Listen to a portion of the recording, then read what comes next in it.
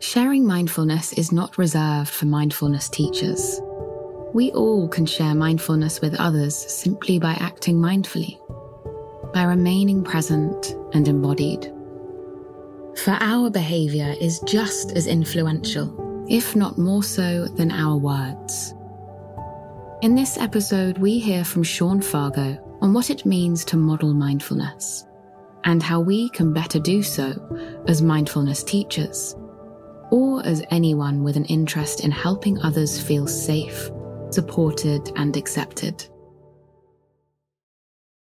Thich Nhat Hanh, the famous Vietnamese monk, was famous for saying something like, on the stormy seas, if there's a boat of like 50 people afraid of capsizing, if there's like just one person who is calm and peaceful, grounded, present, even that one person can help influence the mood of everyone else. And that one person can make such a huge impact on those around them. And as mindfulness teachers, a lot of how we teach is by how we are. When your daughter reacts to the situation when she does something quote unquote wrong, that your calm may feel like acceptance. They pick that up, and we pick it up from our parents. And a lot of our mindfulness work can be of noticing patterns, tracing our patterns back to our parents. This is the grounds for making amends, forgiving them, forgiving ourselves, forgiving our daughter, asking for forgiveness, and expressing love. Each of us has the capacity to exude this type of embodied mindfulness presence.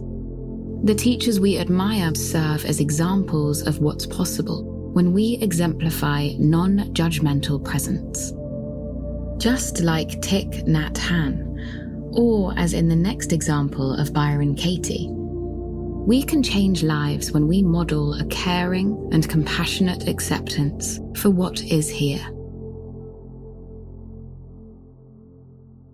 I remember I was at a Byron Katie event at Spirit Rock, and I was in the back of the room sort of organizing and stuff. And normally for like a day-long event, it takes 2 or 3 hours for people to feel settled and situated and safe and real. But she gave like a quick introduction, and you could tell that her heart was just filled with care and compassion. She's very direct, but still very heartfelt. And about 10 minutes into the event, someone raised their hand and said, lately I've been feeling some thoughts that I feel deep, deep, deep shame about. And Byron Katie asked, well, what are you thinking? And the woman said, well, I have a 6-month-old baby who won't stop crying, who is really difficult to parent, who has these tantrums. They just won't stop acting out or crying. And sometimes I have thoughts of violence to this baby, to my baby. And that scares me. And I feel horrible about it. And I thought, wow, that's something deep to share just 10 minutes into something.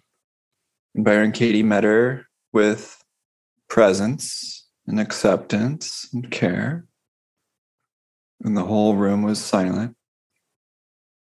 And then Byron Katie said, for all the parents here, how many of you also felt this? Raise your hand if you feel comfortable. I was like, whoa. more than 50% of people raise their hand in that room out of like 350 people. No one was looking around like who raised their hand. But there was such a feeling of safety, non-judgment, and just acceptance for what's real as a part of our human condition. I'm not saying this is like what we necessarily want to be doing in organizations. The point, though, is to model this non-judgment, this acceptance, this care for what's actually here. And that feeling of safety will arise more than if we just use certain words or say that it's okay, but can we model it? And some of that is just being authentic yourself, sharing your own difficulties, really being humble, remembering the common humanity of this.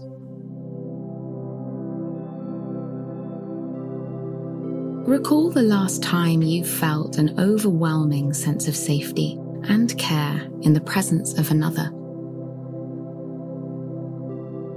What did that feel like in your body? Familiarizing ourselves with those sensations can help us better embody them when teaching, or when in the presence of someone who could use some grounding through co-regulation. I think embodying mindfulness can teach as much as what we say. So, embodying mindfulness, even just looking at the word embody, the B-O-D-Y, to really embody your own body. So mindfulness of the body is the primary foundation of mindfulness practice. And so as we teach, can we bring mindfulness to our body? In fact, the mind itself encapsulates the body. Mindfulness is not brainfulness. Mindfulness is not headfulness. The mind encapsulates our whole sensory apparatus, including our nervous system and our heart. So, if we are embodying mindfulness, are we mindful of our body, including the body in our awareness? The more we sense into the body without judgment, the more we're actually increasing our ability to do that more and more and with more nuance. In other words, we're strengthening the muscle of bodily awareness the more we practice it. We're strengthening, building the insula in the brain that's responsible for proprioception, being able to sense into visceral sensations, opening to the energies in and around the body. And the more we practice this, the more we actually sense, the more we notice, the more we feel, the more sensitive we become to the different energies of the body, different elements of the body, movements, temperatures, elements, locations of sensations.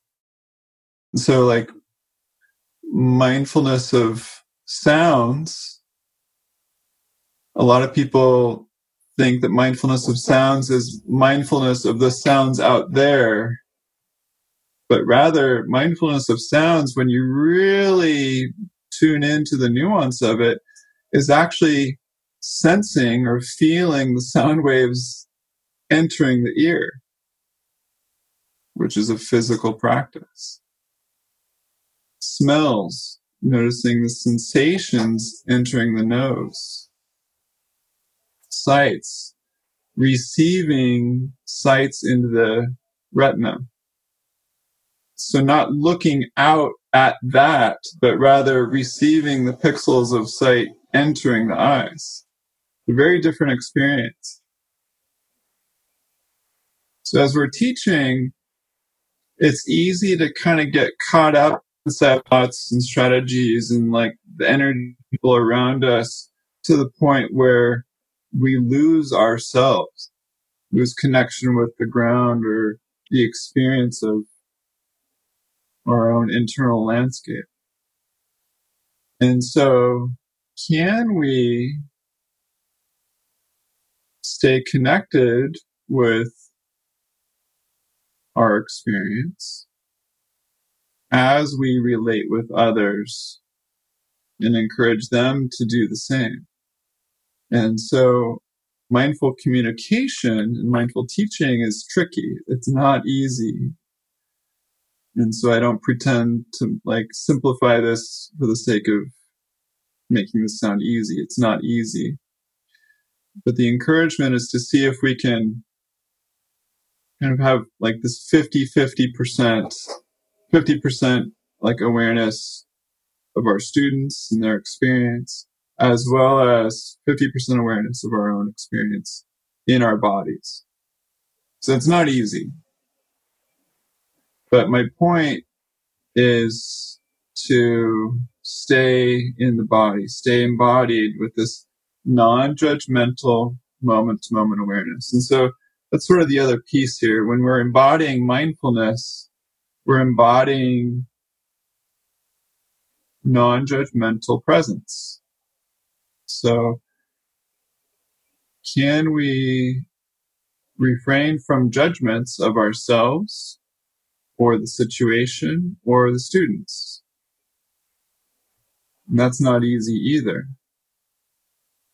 But the more mindful we are, the more we notice the judgments arising, and the more we can be with that.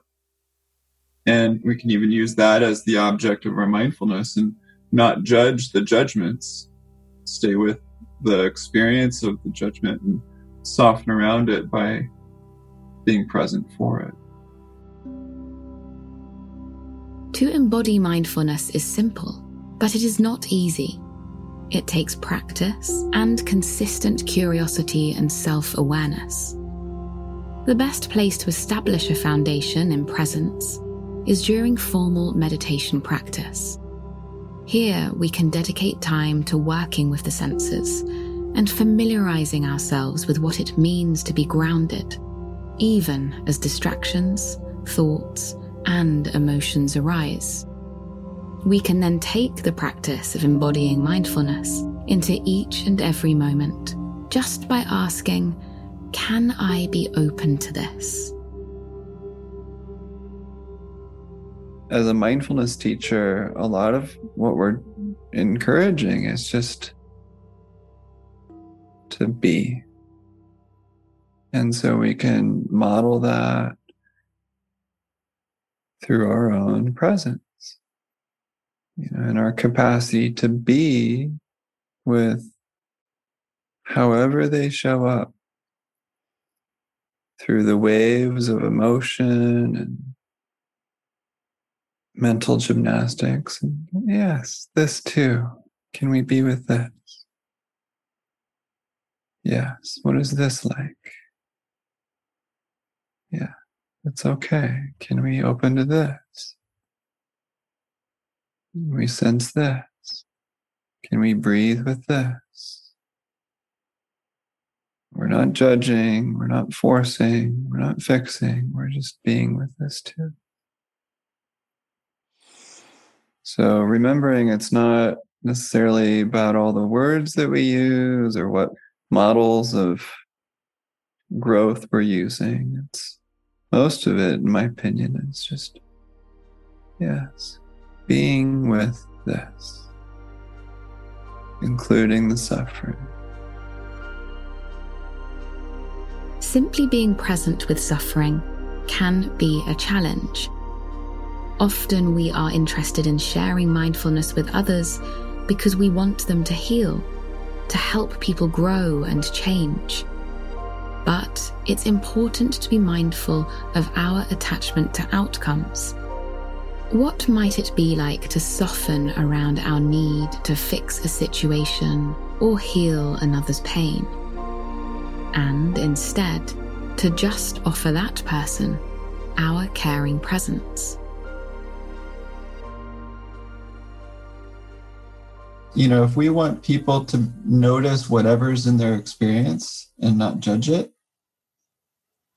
then we're teaching or we're helping them to not attach to anything. We're helping them to not attach to an outcome that they want, or we're helping them not to attach to certain thoughts or emotions, but rather we're encouraging a loosening up a little bit by just noticing whatever's here and softening judgments and replacing those with curiosity. And by that very nature of mindfulness, we're just kind of like taking a back seat a little bit and just noticing what's here. And so as mindfulness teachers with guiding meditations, can we model what we're guiding by kind of loosening the script a little bit, softening around what we think we should say, or detaching ourselves from this viewpoint of what's the best way to guide this or the right way to guide this, but rather just kind of speak more from the heart. A songwriting metaphor is that all you need to write a good song are 3 chords and the truth. I don't know who started that phrase, but that's all you need. You don't need anything complex. You just need 3 chords and the truth. And similar to a guided meditation, you need your feet on the ground, your heart to open to the people you're helping, and something sincere. That might be an oversimplistic way of viewing it, but can we soften around some of our attachments to how we think it should be, or this is the best way I can help people? Can we kind of loosen into the moment and just encourage myself and them to notice what's here? We can only meet the pain of another to the extent that we have met our own pain. As those who wish to help others, the best thing we can do then is to embrace the work of healing ourselves and expanding our capacity to be present with our own discomfort. As our personal mindfulness practice deepens, we become ever more capable of holding space for the truth of this moment and everyone in it. It's an invitation to welcome maybe what's not exactly invited. And so may all of you feel comfortable enough to tell me what you want or what you could use more of or less of, topics that you want to talk about or whatever. I try to be as welcoming as possible, honoring what's real for you. And may all of us do that to some degree with the people we're teaching as well.